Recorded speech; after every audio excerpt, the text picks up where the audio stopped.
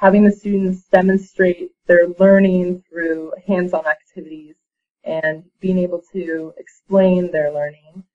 This really will prepare them for career in college.